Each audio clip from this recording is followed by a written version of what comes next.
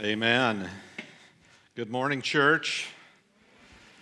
Good to see everybody this morning. My name is Jason. I'm one of the teaching elders here at Celebrate. And I met with Andrew earlier this week, and I said, you know what, this scripture has so many things in it. And you're going to hear as I go, I quizzed my family on a few things along the journey, and maybe we'll have a couple of chuckles along the way as well. When I looked at this scripture, like I said, I struggled a little bit with where to go on it. What you're going to see and hear inside of this scripture is you're going to hear things around obedience. Philip obeying what God was calling him into. You're going to hear things about evangelism, him going out and sharing his belief in Jesus. And you're going to hear the story of an Ethiopian who I'm going to say in society at the time would have been considered the least of these. And I want to start with, I want to show a picture here. I want to start with a story. This is a picture of my mom. It's a picture of her as a little girl, and it's a picture of her as a teenager. Now, when you look at this picture, you see youth, right? You see a person that's got a full life in front of them. You see optimism. You see things like that. Let me tell you a little bit of a story about my mom. She struggled in life. She had quite a bit of untreated mental health. I would say she was bipolar. She would have had a personality disorder, and that acted itself out inside of life for her. She treated her mental health illness with drugs and alcohol. There was a very, very sweet side of my mom. My mom loved kids, and when kids were around, you saw her light up. When those things weren't taking place, anybody who she felt wronged her, she took vengeance out on them. She'd quit talking to them, she'd disown them, she'd separate, she'd move, there were lots of things where she would break away from whatever that relationship was. And I would say for all intents and purposes, she destroyed most every relationship in her life. And I'm going to say that goes back to mental health, that goes back to the addiction that she dealt with. So in 1990, I actually separated from my family. As a teenager, I said, you know what, I can't live inside this chaos, and I separated. Well, 20 years later, I stepped back into life with my family.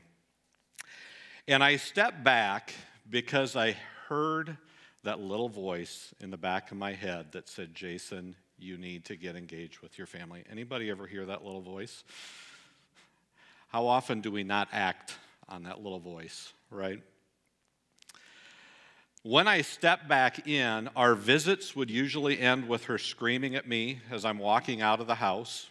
There was positive in it, but for the most part, it was harsh, it was aggressive, and that little voice kept telling me, Jason, she needs you.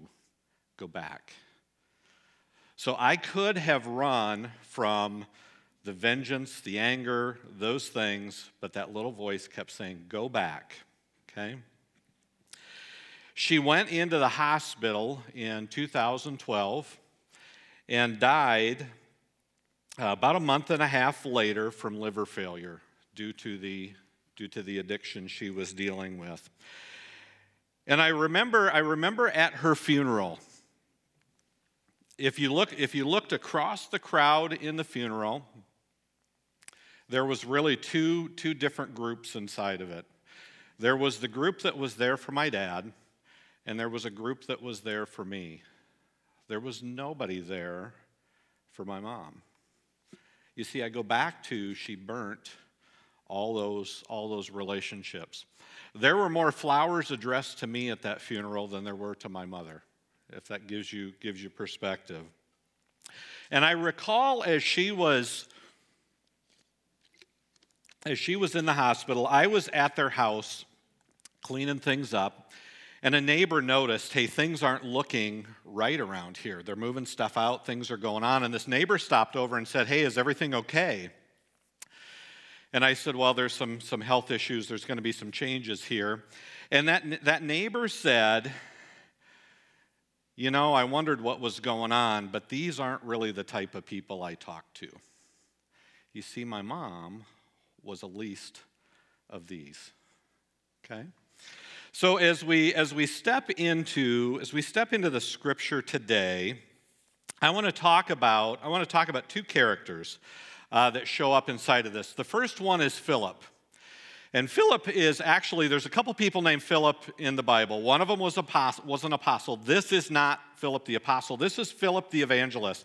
And if you go back to Acts 6, they pulled together a group that would eventually be what we consider in the church the deacons to help distribute food. Philip was one of those. Okay, but Philip had this amazing gift for sharing the love of the Lord with people. So eventually they started calling him Philip the evangelist. Now last week, Judd talked about Philip and Simon the sorcerer. Okay, so I've got this picture of Philip that he was energetic, he was courageous, he stepped into anything that he could. And I also have this picture of he was authentic. He could step into any relationship and be who he was and be in that moment and just be authentic with people. Now, the second character in this story is the Ethiopian. And the Ethiopian, he was a high court official for the queen of Ethiopia. And he was in charge of the treasury, which means he handles the money. Okay? Now, there was a significant requirement for someone that served the queen. And as a man, this is going to make the guys in the audience cringe a little bit, he had to be a eunuch. Now, this is where I had kind of a fun conversation with my family. We were driving to church one day, and I'm talking about the eunuch, and I hear this little voice in the back of the car say, "What is a eunuch?" Well, guys, do you know what a eunuch is? A eunuch is a man that has been castrated so he can serve in the high court. They do not want the person adulterizing with the help, with the queen, going after the kingship that is going on. So I'll be honest, I had this picture in my mind of going up to the employment office and saying, yeah, I've got this great finance degree, I'm trained in it, and the employment officer saying that's great. And then them saying, do you meet the requirement of being a eunuch? And my thought was, you know what, good luck in your search, I'm out of here. That is a major requirement, right? So some other things about the Ethiopian was he was a full convert to Judaism. He was a Gentile. Because he was an Ethiopian, he would have been considered a Gentile. And I would say this, in today's world, people could look at him and say, man, you serve in this court, right? You've got a great job. But he would have been the least of these in the eyes of many. Because he was a eunuch, there were several things that he could not do. He could not be part of. So he would have been looked at as the least of these. So let's go to the scripture. It comes out of Acts chapter 8, verses 26 through 40. And I'm going to start with verse 26. It says, "Now an angel of the Lord said to Philip, 'Go south to the road, the desert road that goes down from Jerusalem to Gaza.' So he started out, and on his way he met an Ethiopian eunuch, an important official in charge of all the treasury of the Kandake, which means the queen of Ethiopians. This man had gone to Jerusalem to worship. And on his way home, he was sitting in his chariot reading the book of Isaiah the prophet. The Spirit told Philip, 'Go to that chariot and stay near it.' Then Philip ran up to the chariot, heard the man reading Isaiah the prophet, and said, 'Do you understand what you are reading?' "How can I," he said, "unless someone explains it to me?" So he invited Philip to come up and sit with him. So I'm going to show you a map. So this map shows the journey that Philip and the Ethiopian were on. This primarily shows you what Philip had going on. So a couple of things stick out to me when I read this passage. First of all, an angel said to Philip, and Philip obeys. He steps right into it, right? No questions asked. So the angel asked him, "Go to this desert road." And when I think about desert road, a lot of the reading that I did said this desert road was kind of the side road. It was not the interstate highway to Gaza. It was the road less traveled. Now, there could be lots of reasons this Ethiopian was taking the road less traveled. He didn't want to be seen, right?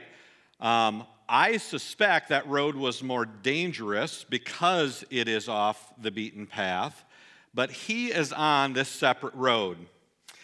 And then the other thing it says, the Spirit tells Philip, "Go to the chariot and see what happens." Again, Philip obeys. He just goes and he sees what happens. This Ethiopian had just been in Jerusalem worshiping, so he comes back with a scroll and he's reading from the Isaiah prophet, and he wonders, what does this mean? He does not understand it on the way home. So let's continue to reading the scripture.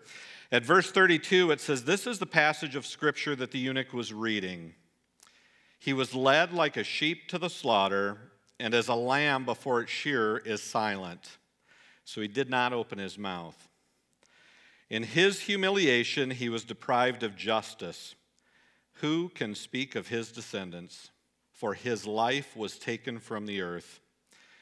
The eunuch asked Philip, "Tell me, please, who is the prophet talking about, himself or someone else?" Then Philip began with that very passage of Scripture and told him the good news of Jesus. So he is reading from Isaiah 53, and he is reading that good news, right? Those verses are the story of Jesus. So Philip is talking about the work Jesus did on the cross. He is talking about the resurrection of the dead. He is talking about the reconciliation of God and his people, right? He is sharing the good news with the Ethiopian. So in verse 36, it says, "As they traveled along the road, they came to some water, and the eunuch said, 'Look, here is water. What can stand in the way of my being baptized?' And you will see, maybe it doesn't show on here, verse 37 is actually missing in this. So we jump directly from 36 to 38, and 37 is a footnote. I'm going to talk about that in a minute. And 38 begins with, "And he gave orders to stop the chariot. Then both Philip and the eunuch went down into the water, and Philip baptized him. When they came up out of the water, the Spirit of the Lord suddenly took Philip away, and the eunuch did not see him again, but went on his way rejoicing. Philip, however, appeared at Azotus and traveled about, preaching the gospel in all of the towns until he reached Caesarea." So let's go back to the map a second. So a few things to take away from this piece of Scripture. One of them is I made the comment that verse 37 is missing. So as I studied that, it quit showing up after the King James Version of the Bible. And it quit showing up because there was not agreement in all of the transcripts. So imagine when the Bible is created, when they put the Bible together, they're taking all of these scrolls, all of these transcripts, and bringing them together to be one message that goes out.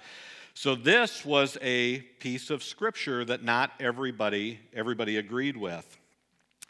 And here's what, if you go back to the King James Version, here is what that footnote says. And I want to read it from verse 36. 36 starts with, "As they traveled along the road, they came to some water, and the eunuch said, 'Look, here is water. What can stand in the way of my being baptized?' And 37 in the King James Version says, 'Then Philip said, if you believe with all your heart, you may.' And the Ethiopian answered and said, 'I believe that Jesus Christ is the Son of God.'" Okay, so imagine Philip has been talking to him about Jesus, about being saved. Now the Ethiopian is responding, I believe in him, right? So the baptism takes place. And what it says in the scripture is Philip and the eunuch went down into the water. Philip baptized him. When they came up out of the water, the Spirit of the Lord suddenly took Philip away. So imagine if you're the Ethiopian. You've just been submerged in baptism. As you're coming out of the water, the person that put you in is no longer there. That would freak me out just a little bit. That would make me say, praise God. He is doing amazing things. Now for Philip, imagine Philip now is moved away. Let's put the map back up. Philip then is taken to Azotus. So you'll see that's on the left-hand side, kind of along the water there. So Philip is immediately taken away. And I suspect Philip is like, oh, you know what, here's another part of the journey.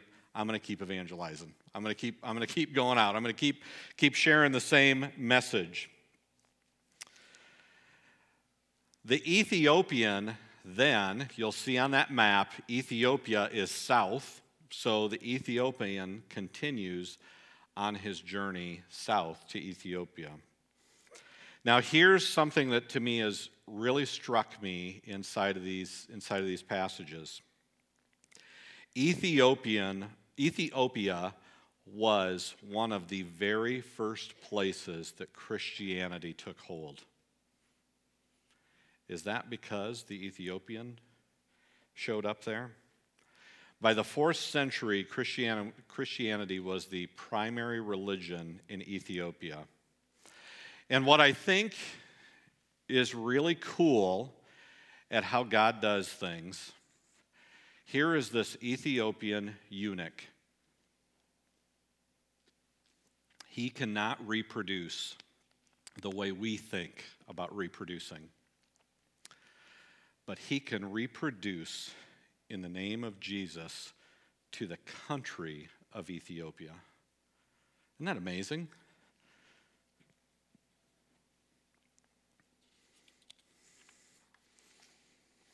So I want to go back to just kind of some takeaways when I think about this scripture, when I think about this message.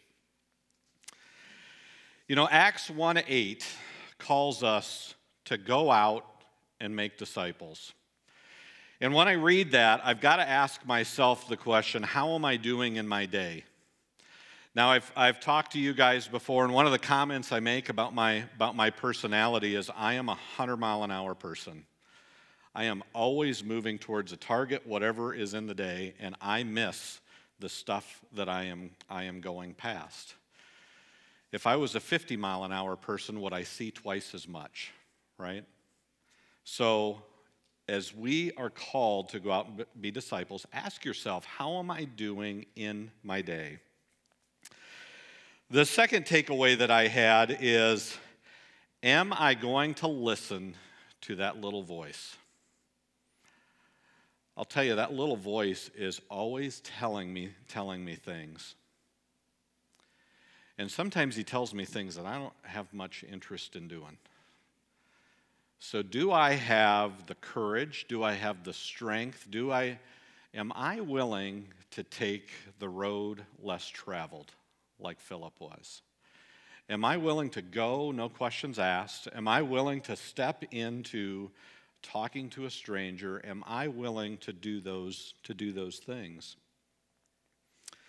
And the third thing that I asked myself the question when I went through this was, am I willing to be authentic with the least of these?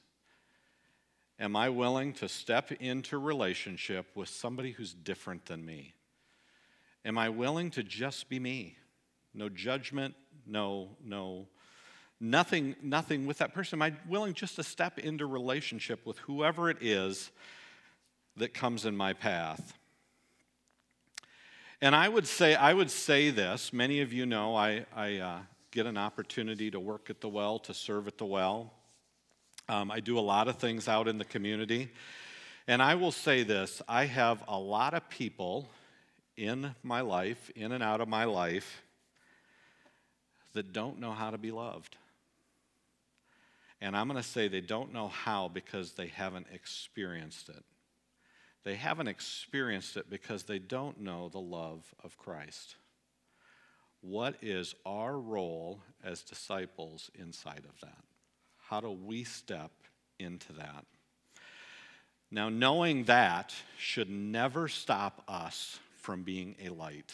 No matter what the situation is, how can we be a light? So I want to put those pictures back up again of my mom. And I will be honest, these pictures I actually pulled out of from her funeral. We scrolled pictures throughout her life. And I still struggle with some of the pain that comes with it. When I opened up this presentation the other day on my computer, I couldn't help but have a few tears shed. My tears are no longer about pain. My tears are about hope for my mom.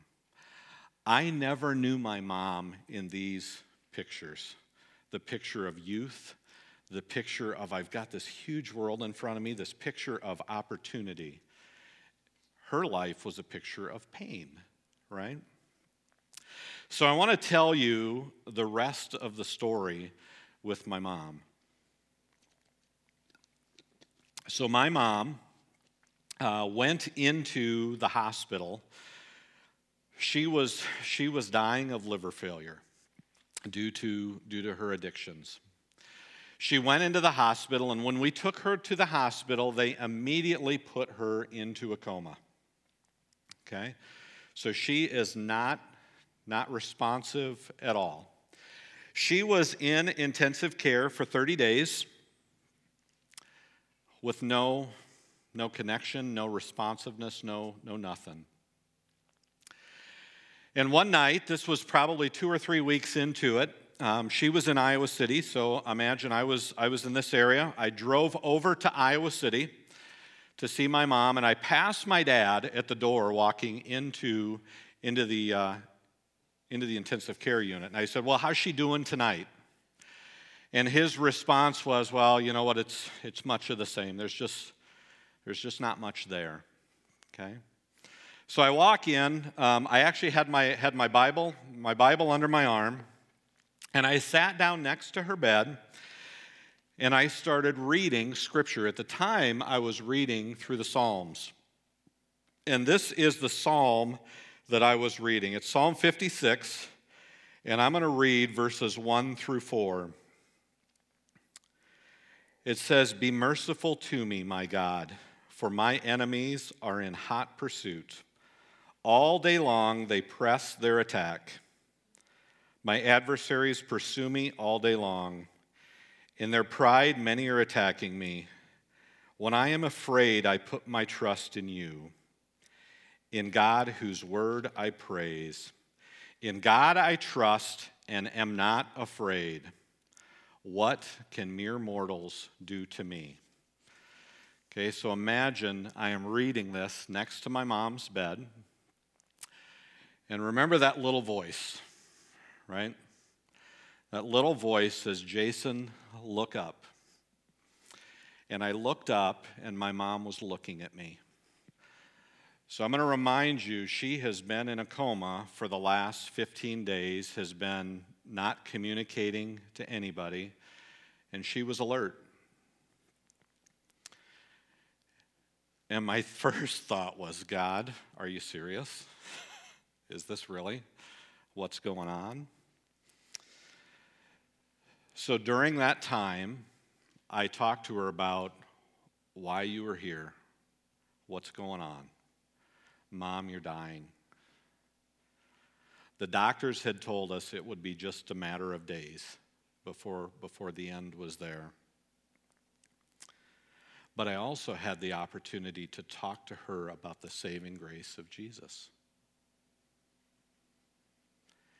In the final days of her life, the Lord created an opening this big to talk to my mom about Jesus.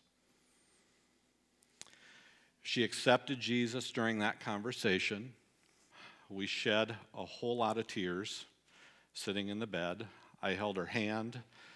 I prayed with her.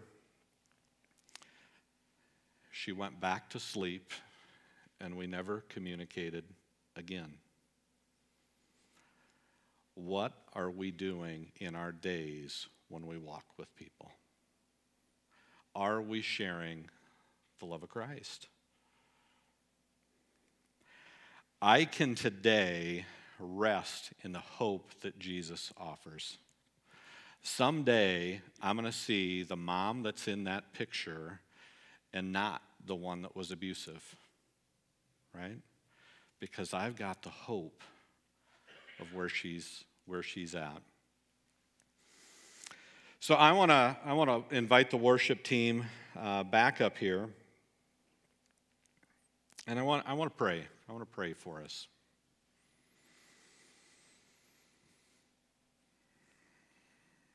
Father God, Lord, we rest in you. Lord, we do not know what the day is going to bring. We don't know what tomorrow is going to bring. But Lord, let's choose to rest in the hope of what you will bring. Let us not get consumed with the negatives of life. Let us not get consumed with the things that are inconvenient for us. Let our hearts, let our minds, let them be consumed with you. Lord, you surround us. You love us. You care for us. Lord, we are thankful that you are the same yesterday as you are today, as you will be tomorrow. Lord, we can rest in that. Lord, I pray that your peace covers us. And we pray all these things in Jesus' name. Amen.